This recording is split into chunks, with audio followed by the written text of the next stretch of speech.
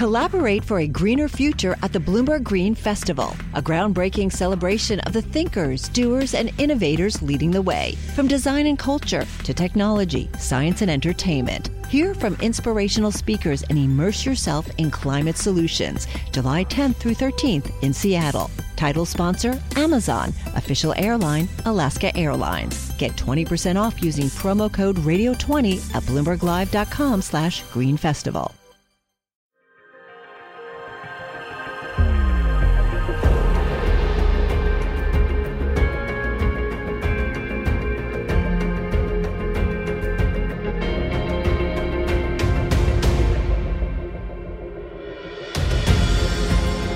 Hello, everybody. Welcome to the third of Bloomberg's podcasts to accompany our Belt and Road Initiative television series. I'm David Tweed, and with me in the studio is Rosalind Chin, who produced the episode in Africa, in particular in Kenya. You sort of use Kenya as your example for East Africa, is that right? Why did you choose Kenya? Correct. Well, Kenya has a shining example of the Belt and Road Initiative. China has invested money in building the the standard gauge railway. So this railway goes from Mombasa, which is why we started our journey there, to Nairobi. And it's meant to open up the passage of goods and people, because there's a cargo line and there's a passenger line going between the two. Now, there has been a rail line there before, but that was built many, many decades ago. And it's not in a very good shape. There is also a road that goes between the two cities as well. But how far are we talking? The rail itself is just under 500 kilometers. And what sort of cost? How much money is involved? It cost $3.8 billion to build that particular line. And most of it was financed by a loan from Exim Bank, the Chinese Export-Import Bank, rather. Right. 90% was funded by a loan. And what does it do? I mean, it connects, obviously, the capital, Nairobi, with Mombasa, the port, Nairobi being inland. So, I mean, you can see, obviously, those benefits. Is Nairobi an industrial base or an export base? How does it benefit? Well, there is a fair bit of manufacturing around Nairobi. Now, in Kenya, for example, there are the biggest cities, which are Nairobi and Mombasa. There isn't a lot of manufacturing necessarily outside of that. Now, what they're hoping, with this line, is to make the passage of goods faster. So between the port, between Nairobi, going in and out. A lot of stuff is actually coming in from the port. But also eventually to increase those lines going beyond Nairobi, further up towards the border of Uganda. And that would also open up manufacturing possibilities elsewhere in towns which are further away. For example, Naivasha, which is outside of it's on the line between Nairobi and the border of Uganda. You could set up manufacturing plants there. It'd be a lot easier, of course, then to get your goods in and out. So that should hopefully open up both manufacturing and trade in Kenya. And so is the idea to expand this line into Uganda and bordering countries? Well, there has been a grand plan for many years now among African nations, especially East African nations, to build rail networks that will all join up. And again, with the same idea that they're going to have better connectivity, which means better trade, both people and cargo being able to move around and therefore really help these economies to grow. But due to many reasons, including, for example, governments changing their minds, not getting along with each other. Politics, and also money, so a lack of funding in some places. This hasn't really happened. And they are trying again still to try and make some of these lines be built and therefore get this connectivity that they have wanted for such a long time. Now, look, one of the businessmen who was interviewed spoke a bit about execution or the difficulty of executing and bottlenecks. Now, what was the point that he was making, and how does the BRI initiative, how would it overcome those issues? So in one part, they were talking about the teething problems they've been having with this particular line. So previously, businesses would put their goods on to a train, which is very slow, or onto trucks going between Mombasa and Nairobi. And that would take maybe 8, 10, 12 hours to get there because the roads themselves aren't that good either. Now, what they've done is the government has essentially pushed businesses, forced them to use the new rail line, the SGR. It's offered them subsidies to do so because what's happening is you still need trucks at either end to get the goods off the train and to where they want them to be. And so these are some issues which eventually should be ironed out. So you need the infrastructure around the terminals. Exactly. But I think these are seen as fairly short-term issues because eventually they will be sorted out. But of course, it's hurting businesses right now. Now, you mentioned Exim Bank, which is the bank that is funding most of this project. It seems to me, listening once again to some of the people speaking on the episode, that there's an argument, there's a sort of a debate about whether these projects are going to be economically viable. With one guy was saying that he really can't see how it's ever going to be economically viable. And then you spoke to another businessman, I think, who was saying, well, once these projects are in place, they're going to actually spur economic development, and that will in turn pay for itself. Can you just tell us a little bit more about what you're hearing or what you heard when you were in Kenya about the viability of these projects? Is it still a debate, or is it falling in one way or another? It's still somewhat of a debate, but I do think that many people do think that this is a very expensive piece of infrastructure. So, and also because this is just the first part of the line, there will be parts beyond this, as I mentioned, which are already in the process of being built that the government has borrowed for as well to build. So the next part of the line, there is a loan from Exim Bank as well for 85% of that cost of the next part of the line. How much is that?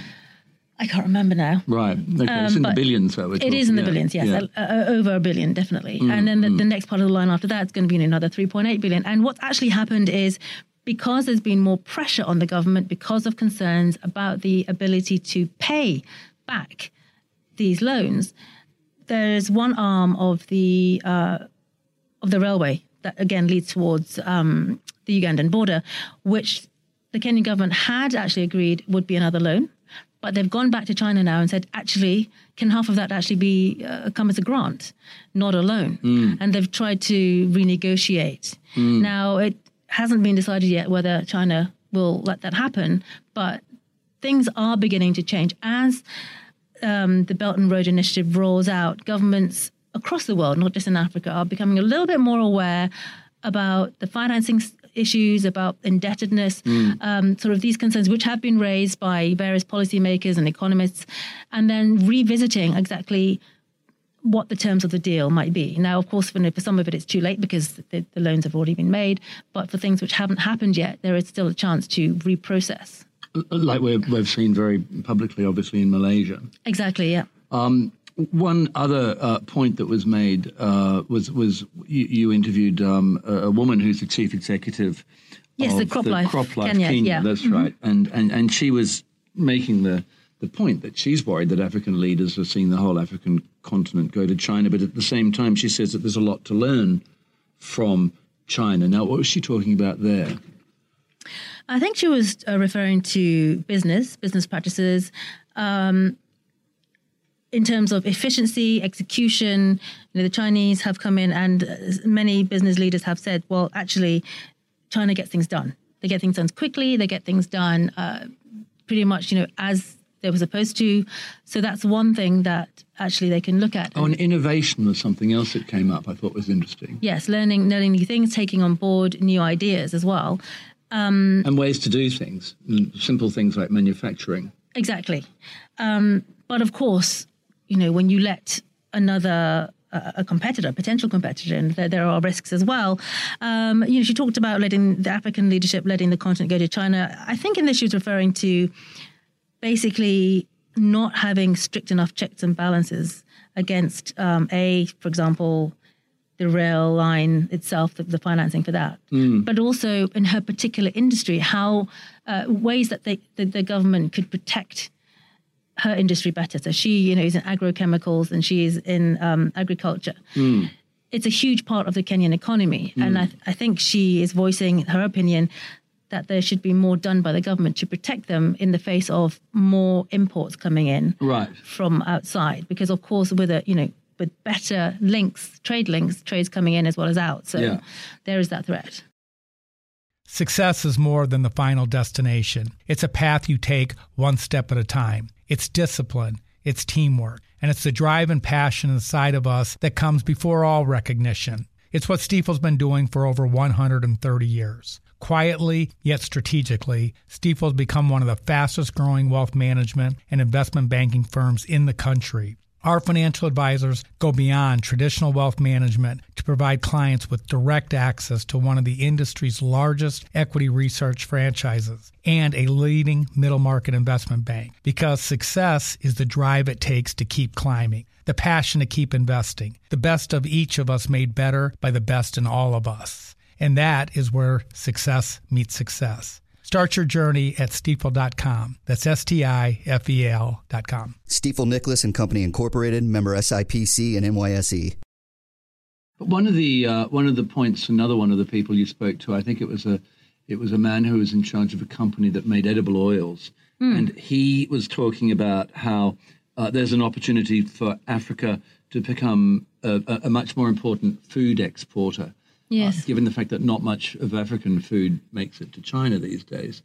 And it set me wondering about whether there are already in place a sort of China food access arrangements or trade deals between the African nations and China. Are there FTAs in place yet? I think this is something that the African nations really want to try and hammer out. I'm unclear as to whether there are specific agreements in place, but this is something that some of them would like to take advantage of if it should happen. But again, I think with many industries, they do feel that the governments are not giving them enough support to export items out to other countries, China included.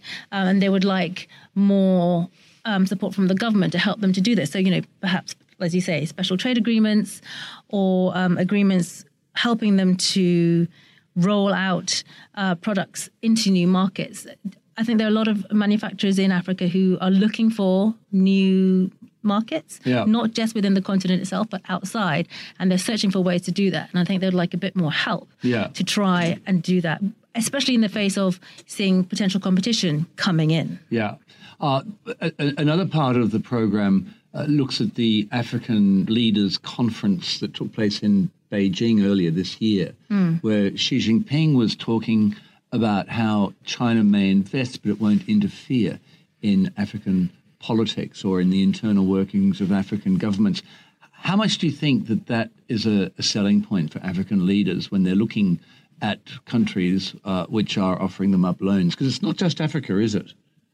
That's right. There's been a growing sensitivity to what some see as China's reach, its soft power as well, into other countries. China's always maintained that it sees the Belt and Road as a way of spurring economic development. It does not see it as a means for political gain. But of course, there are concerns because, when you have one country with a lot of power because it has a lot of money and often it's the biggest trading partner as well, then some will see concerns there given the amount of power that China has. China has become aware of these sensitivities. It's trying to reel back the idea, perhaps, that it has so much reach or power into other countries. And it has repeatedly said, we're not into interfering in other nations. And this is a line that I think it's had for a very long time, regardless of whether it's about the Belt and Road Initiative, about anything else. But whether others believe that or not is another thing. Well, when you were there, did you have much sense that, China was there on the ground, that there were Chinese people who were controlling things? Not on the superficial level, I think. When you went to the train, most of the people, in fact, almost all of the people that you saw, that you encountered in terms of the service staff. You took the passenger train, right? Yes, that's right. We got onto the SGR from Mombasa back to Nairobi. Yeah. They were all Kenyans. But at the higher level, the company that actually operates the SGR, they got a 10-year deal to run it. Is the Chinese company that built it, which is the China Rail and Bridge Corporation, which is a subsidiary of CCCC, which is one of the biggest state-owned infrastructure builders in China, or in the world possibly. And then at the high levels, it is the Chinese, but you may not see them on an everyday level. Right. Because, years ago when China first went into Africa, you heard a lot of stories about China actually bringing in their own workers to build the projects. Any evidence of that going on? I didn't see any with my own eyes, but there's lots of controversy about that. So there's lots of stuff written about the controversies about China is not, or these companies rather, are not hiring enough locals. They're hiring a lot of Chinese workers who stay there. The Chinese workers don't live in the same places as the local workers do. They're treated differently. I didn't see any evidence of that myself. But then it wasn't something I was specifically digging out. And also you were looking at a completed project. Yes. There were still apparently workers there, but I was looking at something where people had already mostly finished building it, or at least the part that we were at, they'd already finished building it. Now, the company will say that actually, we employ a lot of locals. So it was unless you know the actual numbers or you can actually compare what they're talking about, it's difficult to know really where the truth lies. Which brings me to the transparency issues. Is there an issue about transparency with how these loans are set up, with how these companies are organized?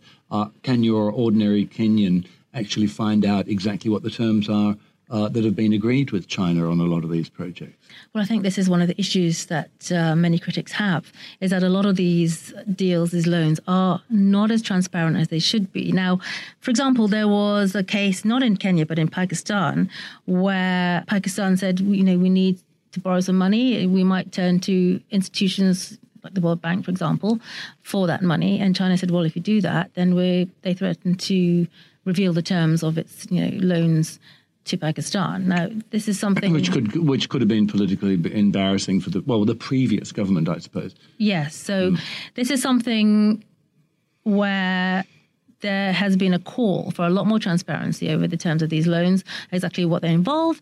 And of course, there is also a lot of discussion and talk about how clean the deals actually are, because if you don't really know what the deals are, what's been agreed, then everything under that is very murky. I suppose the bottom line about all of this, and in particular the Belt and Road Initiative and how it's being laid out in Africa, it marks a complete sea change in the development model that we saw before in Africa, which was more of an aid-based development model.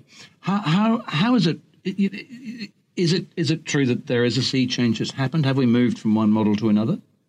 I think probably things like Belt and Road are getting a lot more coverage. So it does seem like, we're moving from one mode to another. I think that there are still many other places and institutions helping with loans and offering money to African nations to build infrastructure projects and other things. There are projects, for example, Tanzania is building its own rail line, and that's with a Turkish company. It doesn't have to be, from China. Each nation can make their own decisions on what and how they're going to build. But there is probably an increasing move away from aid. But, when it comes down to it, as one of the businessmen said, Vimal Shah, the chairman of BIDCO, he said, in the past it was aid. Now many of the loans there are the option of having loans which don't seem to have as many ties attached to it, which seems more attractive. But in the end, what they need is investment. They just need the money. They need the money to build, because I can tell you now, some of that infrastructure really needs upgrading. The roads fully jammed all the time because the roads need a lot of we can certainly see that with some of the fantastic pictures that we were looking at. You've taken some very interesting footage of the old infrastructure, of the new infrastructure, and quite a lot of camels. A few camels in the market. And it looked hot, right? How hot was it there when you were filming? Actually, surprisingly, Mombasa was quite warm. It was warm and sunny. But Nairobi, because it's quite high up, actually quite chilly. And you'll see in some of the pictures people are wearing jackets and coats. Oh, yes. Because it's not as warm. In fact, when we first got there, Rish and I likened it to London in the autumn. Not quite like sweltering Hong Kong. No, but Mombasa certainly very warm and very sunny, blue skies. Thank you very much indeed for talking to me. Next time we're going to be talking about the fourth instalment of the series, which looks at what the BRI, the Belt and Road Initiative, is doing in Europe and how the Europeans are responding. So I hope you'll come back and listen to that as well. I'm David Tweed. Thank you.